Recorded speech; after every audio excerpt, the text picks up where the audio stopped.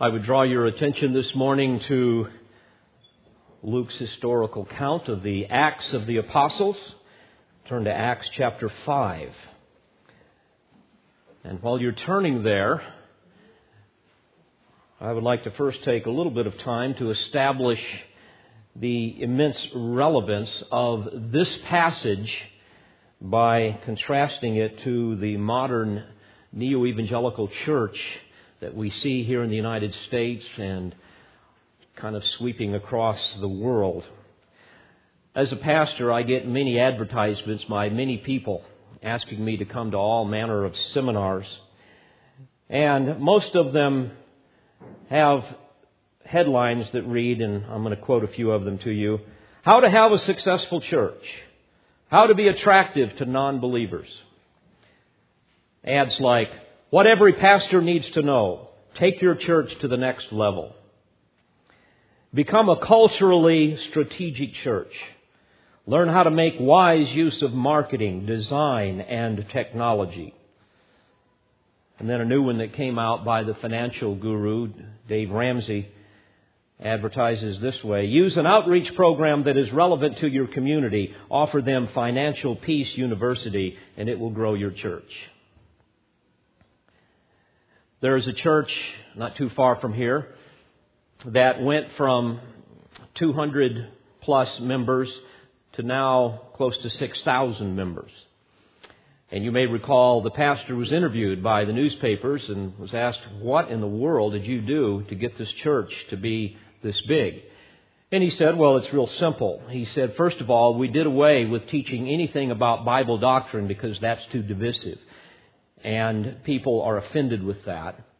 And then secondly, we introduced loud, emotional, Pentecostal worship music that is energetic and emotionally charged." And that was the key to the success. By the way, if we did the same thing here, we too would probably be close to that size, if that's what we wanted. Well, what is the key to church growth? Well, there's all kinds of answers out there. Others will stress, and this is real big today, the idea of image, and they will use a term called branding. And here's what branding means: the consistent use of design and communication in order to establish a clearly defined image that defines who you are. All right? So that's what we need. It's the whole issue of marketing. And others will say one of the real keys is music. Others will say culturally relevant programs. Church has to be as well entertaining to people. It has to be sensitive to our modern generation. It has to be tolerant of differing beliefs. And these are all things that I have extrapolated from the advertising that I receive. They must also have some kind of a dynamic social agenda that the community can identify with. But you know what is fascinating? When I read all of these things from the church growth gurus, it's real easy to quickly discover that there's no Bible verses after their statements. And usually when there is a Bible verse, it is not a text that has taken into consideration the proper exegesis and the context, but rather it's eisegetical. In other words, they're reading into the text what they want it to say, texts that have absolutely nothing to do with what they claim. And of course, their systems work if you want to attract a crowd, but it's altogether something else to build a church. And beloved, may I remind you that biblically, a church is defined in Scripture as the pillar and the support of the truth. It's defined as a place where believers are to come to praise the Lord and to worship Him in spirit and in truth. The church, biblically, is a place where saints come to be edified, to be encouraged, to be equipped for ministry. It's a place where you are to come to discover and develop your spiritual gifts. It is a place where you come to be discipled, a place where you come to be accountable to your shepherds, and sometimes even to be disciplined if necessary. It is a place where we come to grow in the grace and the knowledge of Christ. And the primary mission of every church, the ultimate goal of every church that Christ Himself has mandated, is that of evangelism, leading others to a saving knowledge of Christ. Before the Lord ascended into heaven in Matthew 28, verse 19, He said, "Go therefore and make disciples of all the nations, baptizing them in the name of the Father and the Son and the Holy Spirit, teaching them to observe all that I commanded you." Beloved, this is our calling, and this is our purpose. Nowhere in the New Testament are we instructed to become appealing to our culture, which typically translates into, let's become like the world in order to win it. Beloved, please hear this. It is our separation from the world that draws people to Christ, not our similarity with it. And we are called to be distinctively separate from the world, distinctively the church of Jesus Christ. Nowhere in the New Testament are churches praised for being endorsed by their culture as some kind of a organization that makes them feel comfortable and accepted. You don't find that anywhere in the New Testament. Nowhere in the New Testament are churches praised for being tolerant of other religions or the idolatries of the culture. Nowhere in the New Testament are any of the churches condemned for being too small, meaning in our culture they're probably not very successful. Or do we see any place in the New Testament that praises a church for being large? The size is simply not the issue. Instead, as we've read here in Acts so far, the early church was praised for their spiritual unity, their selfless love, their sacrificial giving, their purity and powerful preaching, where they proclaimed and they protected the truth despite the enormous offense that it was to the culture. In Romans 8, we read how God praised that church. The Apostle Paul said, "I thank my God through Jesus Christ for you all, because your faith is being proclaimed throughout the whole world." In 1 Corinthians 1, beginning in verse 4, we read how God praises the church at Corinth through the Apostle Paul. He says, "I thank my God always concerning you for the grace of God, which was given you in Christ Jesus, that in everything you were enriched in Him, in all speech and in all knowledge, even as the testimony concerning Christ was confirmed in you." He praised the church at Ephesus in chapter 1, verse 15, for the faith in the Lord Jesus which exists among you and your love for all the saints. In Philippians 1, the church at Philippi was praised for their participation in the gospel from the first day until now. Went on to praise them for their love, for their fruits of righteousness, for standing firm in persecution, and for suffering for the sake of Christ. In Colossians 1:4, they were praised for their faith in Christ Jesus and the love which they had for all the saints. And in verse 6, for constantly bearing fruit and increasing in hope. And in verse 8, for their love in the Spirit. You see, you don't ever get this in these seminars.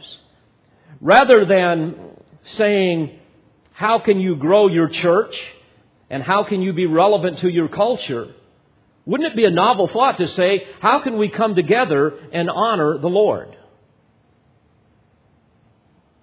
In Thessalonians chapter 1 and verse 2, we see God praising them for their work of faith and labor of love and steadfastness of hope in our Lord Jesus Christ. And in verse 8, they were praised for the word of the Lord has sounded forth from you.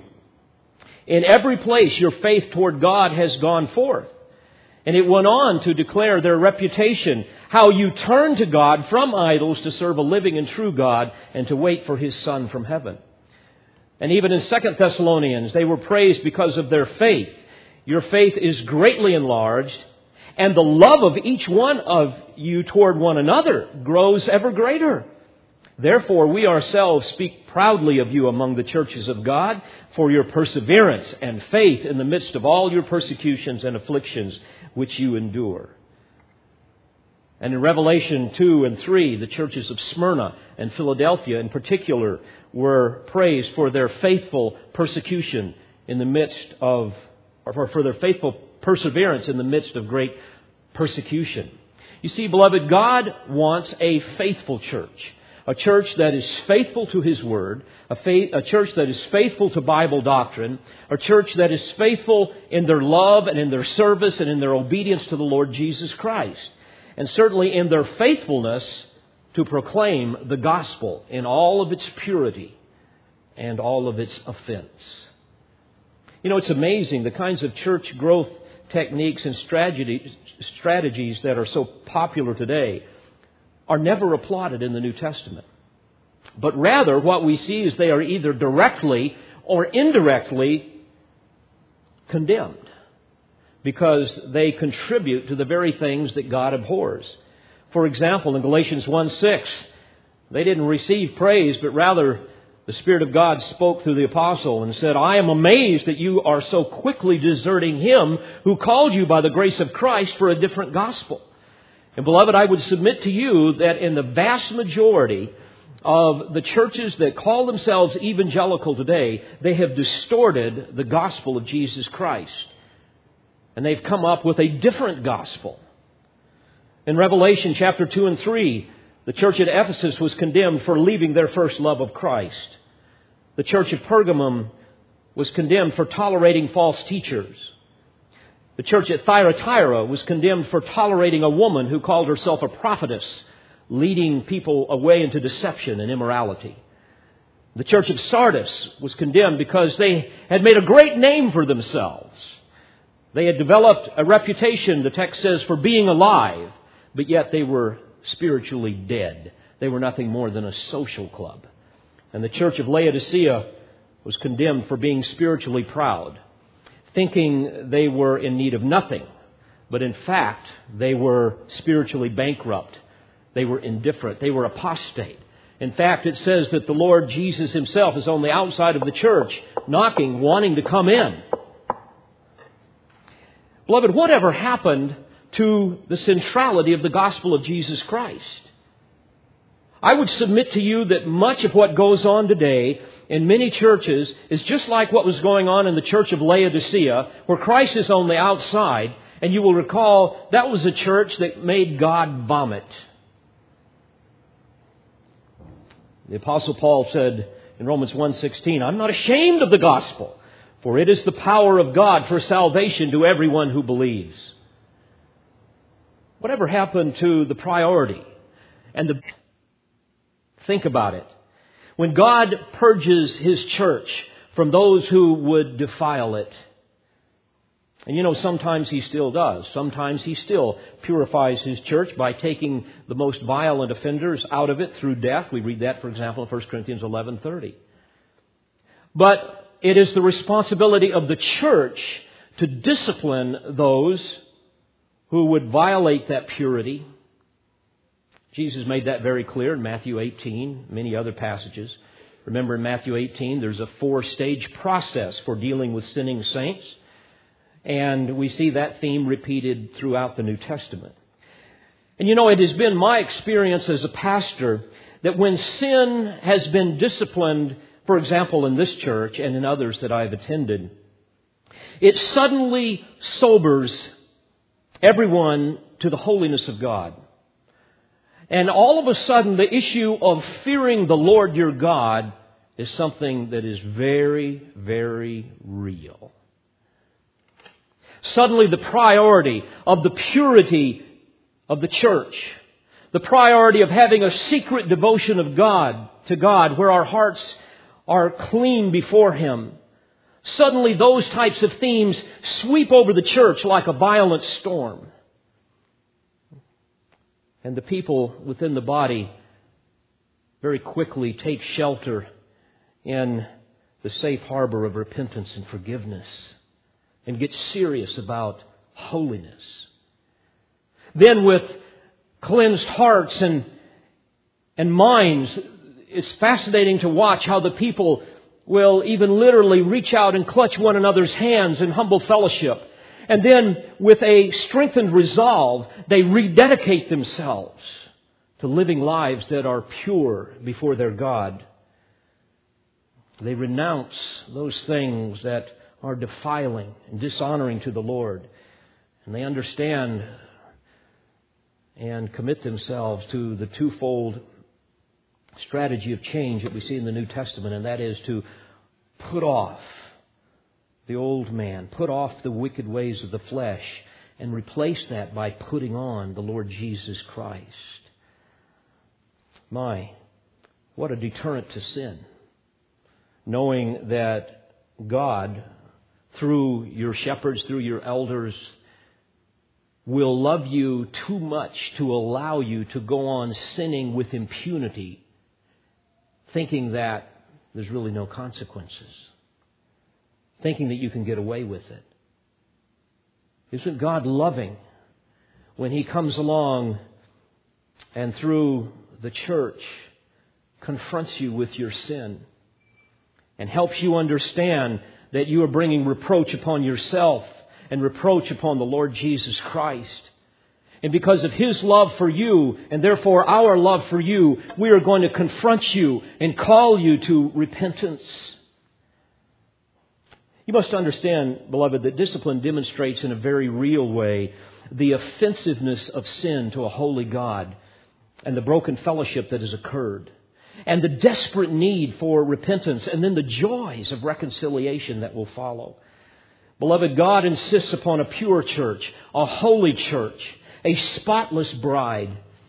Remember in Ephesians chapter 5, verse 26, we read that He wants to present to Himself the church in all her glory, having no spot or wrinkle or any such thing, but that she should be holy and blameless. Beloved, He insists upon lives that neither grieve nor quench the Holy Spirit. We are, as Paul told Titus, to deny ungodliness and worldly desires and to live sensibly and righteously in the present age. Well, these early saints understood this. God had made it abundantly clear to them through His dramatic judgment against that couple in the church. So, indeed, they now gather together all with one accord. And notice verse 13, but none of the rest dared to associate with them. However, the people held them in high esteem. I cannot count the number of people who call themselves Christians who will not come to this church and others like it for fear of accountability and discipline. There are certain pet sins that they love far more than anything else. And they know that eventually they would be found out and confronted. Others have some personal agenda. Others have some false doctrine that they hold to that they know would be challenged here. Hopefully, rebellious carnal Christians would find no sanctuary in any church, certainly not in this church. But notice in verse 13, the people held them in high esteem. Isn't it fascinating? Even the most hardened and worldly pagans respect those who are committed to holy living, who fear God. You see, friends, here we see the effect of holiness upon even unbelievers. Thus we can conclude, first of all, as we look at this text, that the early church was honorable in holiness. But I want you to notice next how this quintessential virtue of holiness evokes divine favor upon God's people. Because when people are holy, they will be, secondly, empowered in evangelism. Notice beginning in verse 14, and all the more believers in the Lord, multitudes of men and women were constantly added to their number, to such an extent that they even carried the sick out into the streets and laid them on cots and pallets, so that when Peter came by, at least his shadow might fall on any one of them. And also the people from the cities in the vicinity of Jerusalem were coming together, bringing people who were sick or afflicted with unclean spirits. And they were all being healed. Now, my friends, I ask you, do you think that God would pour out such a mighty demonstration of His power to save souls, to heal bodies, to cast out demons, if these people were not committed to holiness? You see, you must understand, while God's saving grace is solely a function of His uninfluenced good pleasure, many of His temporal blessings for the saints are contingent upon their commitment to obedient living, to righteousness, to holiness. You know, we will only reap bountifully when we sow bountifully, for example. We only enjoy the fruits of the Spirit when we walk by the Spirit, and on it goes. And what a tragedy it is to see Christians forfeit divine blessing in their life because of their lack of holiness. And in turn, they exchange God's favor for His chastening. And some of you, no doubt, are living under that very cloud. And beloved, it doesn't have to be that way. Obviously, such a Christian will be powerless in evangelism. Certainly their life will be a poor testimony to the transforming power of the gospel of Christ. I mean, who would want what you're selling when you're no different than the rest of the world? Have you ever noticed godly saints are contagious? You ever noticed that? You know, believers and unbelievers alike are drawn to a godly person like we would be drawn to an oasis in a dry desert.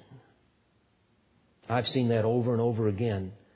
They're drawn to them because they're people of integrity. They're people that fear God. They're people that love like Christ loved. They're people with great wisdom. They bear fruit in their life. They're fearless of what others think, but they do fear God. Well, like the unbelievers in the first century held those God-fearing Christians in high esteem, so too, dear friends, many of our unsaved friends will hold us in high esteem if we likewise live holy lives. So the multitudes of the folks were being saved. Many were being healed. What an amazing scene there in verse 15. The streets are lined here with cots and pallets.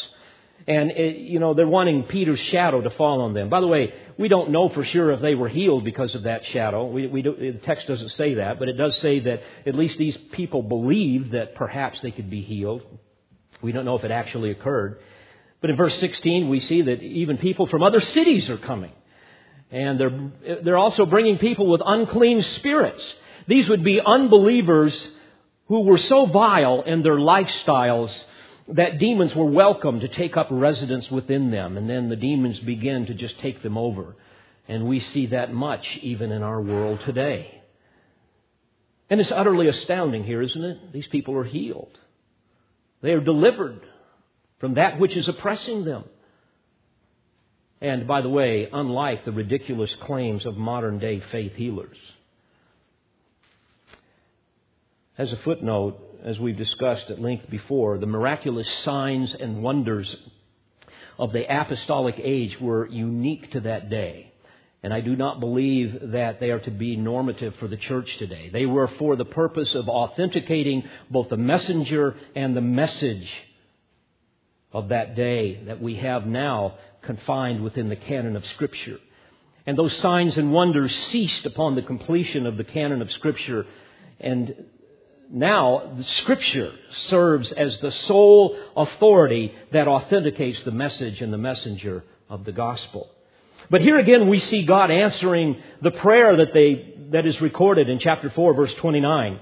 Remember where they prayed to speak Thy word with all confidence while Thou dost extend Thy hand to heal, and signs and wonders take place through the name of Thy holy servant Jesus. Beloved, answered prayer is always contingent upon our commitment to holy living, to purity of life. I want to underscore that again briefly. For example, in Psalm 28, verse 9, he who turns away his ear from listening to the law, in other words, from obeying Scripture, even his prayer is an abomination. And in Psalm 66, verse 18, we read, if I regard wickedness in my heart, the Lord will not hear.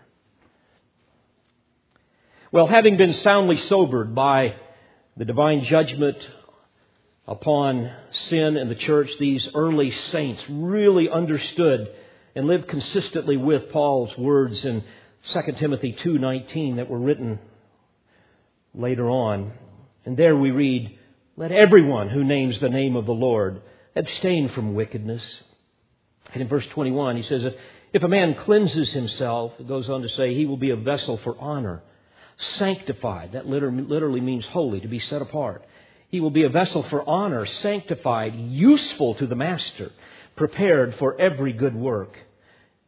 And indeed, we see their usefulness in this historical account, where we see how that they were empowered in evangelism.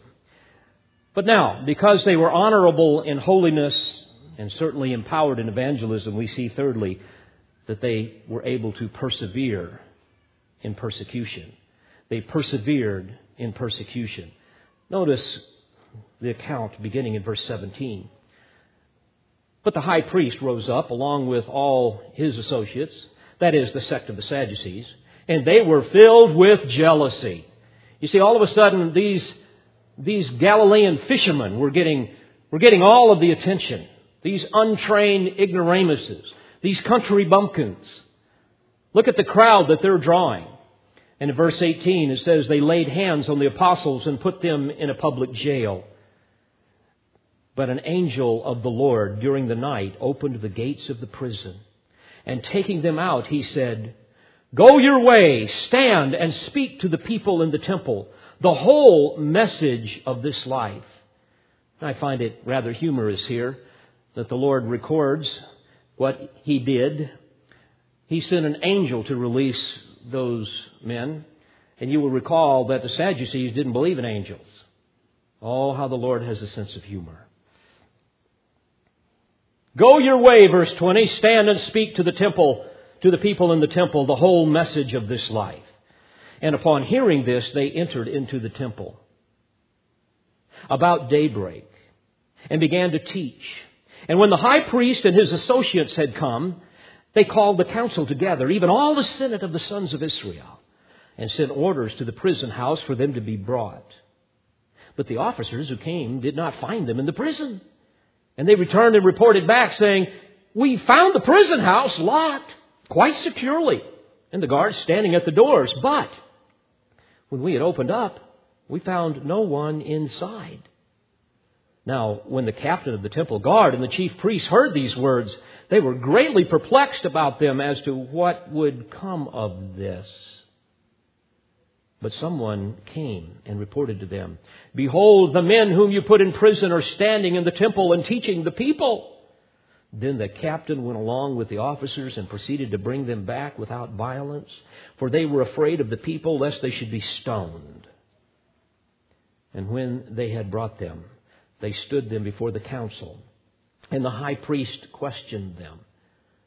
Now, folks, let's stop. Before we read the next verse, don't you think that one of the things you would want to ask is, hey, how did you guys get out of that jail? You see, I think they already knew the answer to that. So look what instead they ask in verse 28. We gave you strict orders not to continue teaching in this name, and behold, you have filled Jerusalem with your teaching and intend to bring this man's blood upon us. Now, what's ridiculous about this is they seem to forget that earlier, as recorded in Matthew 27 and verse 25, these same leaders told Pilate, his blood be on us and our children.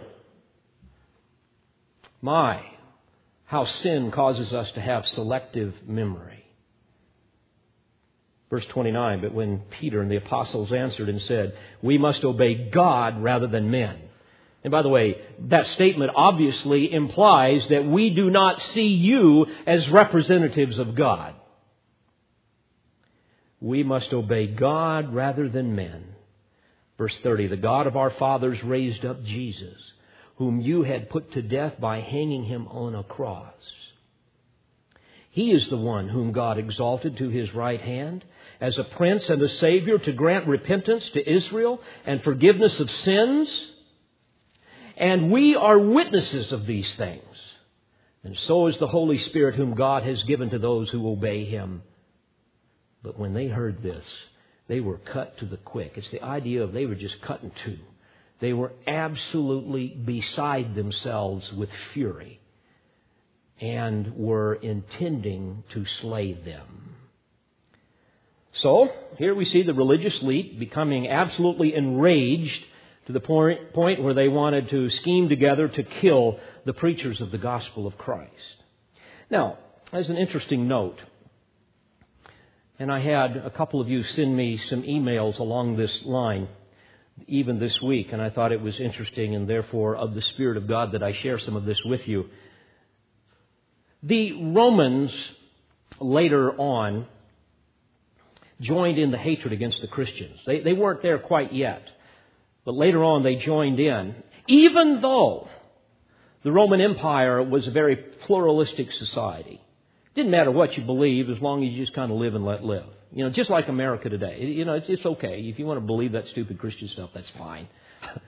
just don't push it on anybody else. All right? And so everything was cool, as we would say. Well, why did they later on reject the Christian message? Well, the answer is because the true Christian message said something that was absolutely intolerable. And that is that Jesus is the only way, not one way of many. It's sad to see many ostensibly Christian denominations and individuals compromise on this central doctrine. And this brings me to what I read this week when interviewed by ABC's Charles Gibson. President George W. Bush, I believe, betrayed his denial of Christ as the only Savior and also revealed to everyone what many of us have known to be true for many years, and that is he has no understanding of the gospel of Christ.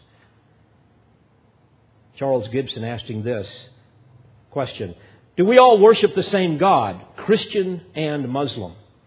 And the President answered, I think we do. We have different routes of getting to the Almighty. Next question: do Christians and non-Christians and Muslims all go to heaven in your mind? Yes, his answer was. I believe they do. We have different routes of getting there. And recently in an interview with Al Arabiya television, the President said, and I quote, I believe in an almighty God. And I believe that all the world, whether they be Muslim, Christian, or any other religion, prays to the same God. And in that same interview, he went on to say, and I quote, I believe there is a universal God. I believe the God that the Muslim prays to is the same God that I pray to. After all, we all come from Abraham. I believe in that universality. End quote. Now, beloved, imagine what it would have been like. Imagine the world's reaction if the President understood the truth and spoke the truth, the same truth that Jesus and the apostles spoke.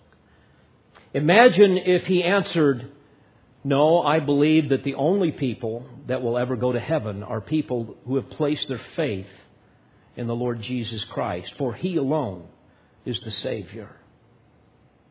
Imagine the reaction if people would have heard him say, unless you repent and believe in Him alone, the same wrath of God that abides on you right now will abide on you throughout eternity in hell.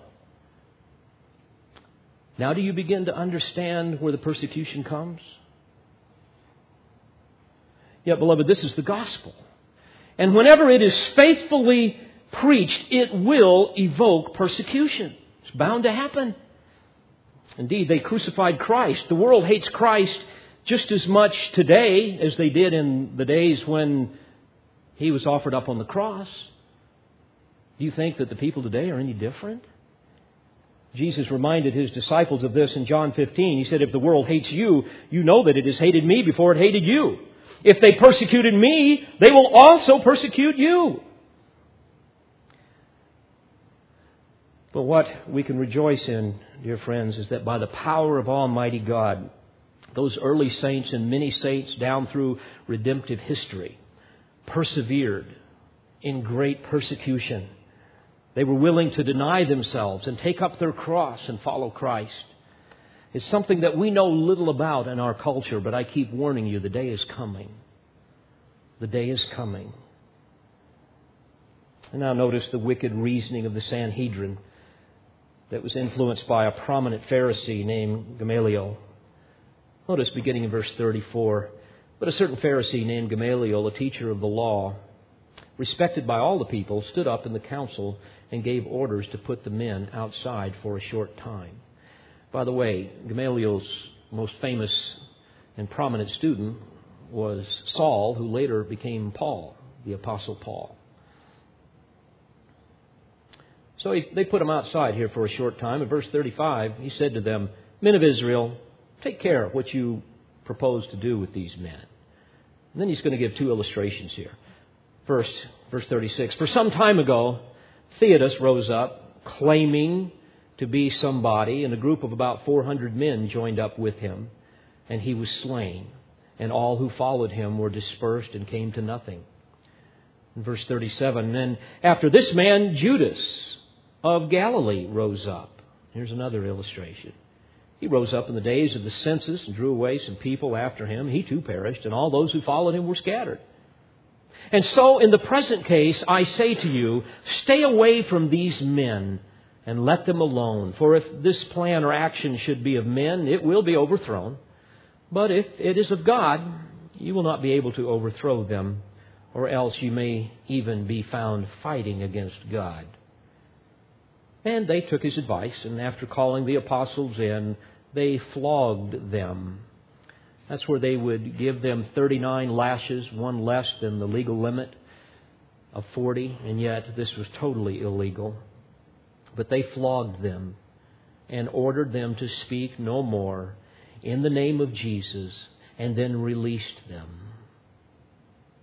Can you imagine the pain of 39 lashes now?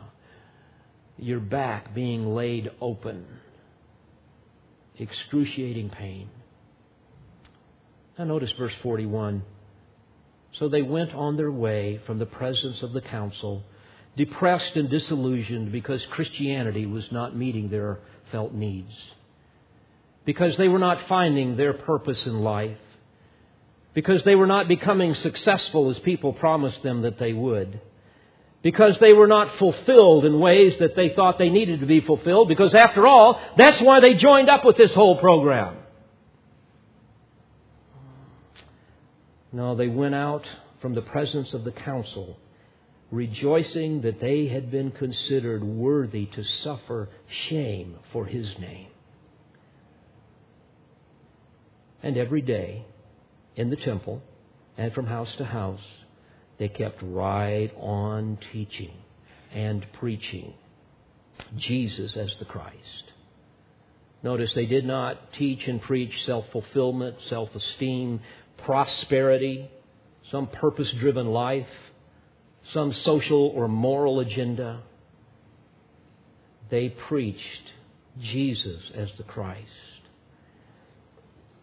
Beloved, may I challenge you this morning to just examine your heart for a moment as we close. Are you committed to holiness in your life? Is that really a priority? Is that a consuming passion of yours? Are you sincerely and deeply concerned about your life? Is it a theme of your prayers to ask the Lord to help you live your life in such a way that the center of gravity around which all your life orbits is the glory of God? And that whatever you do, God, I want to please you. How I treat my wife and my husband and my children and, Lord, all the things that I do. Is that the priority of your life? Well, if so, it's going to be easy to see, because you're going to be empowered in evangelism. And you're going to be able to persevere in the midst of persecution. Because when you're holy, you will tell others about Christ. And when you tell others the truth of the gospel, you will suffer persecution. But if you examine your life right now and you realize that, you know what, I never witnessed to anybody. I don't have one person on my prayer list right now that I am targeting for evangelism. I don't have even one person in my family that I'm coming to the Lord in prayer seeking an opportunity to present the truth. Beloved, if that is you, the primary reason is you're not committed to holiness. And certainly when persecution comes along for the rest of the saints, you won't experience it because you compromised, like the president. So I would challenge you to examine your life and to take time to be holy, as the hymnist has well admonished. Remember that old hymn? I used to sing it when I was a little boy, and have sung it down through the years. The first verse just goes like this: take time to be holy. Speak oft with thy Lord. Abide in Him always, and feed on His word. Make friends with God's children. Help those who are weak. Forgetting in nothing His blessing to seek. May that be the prayer of our hearts. Let's pray together. Father, these are sobering truths, and I pray that by the power of your Spirit,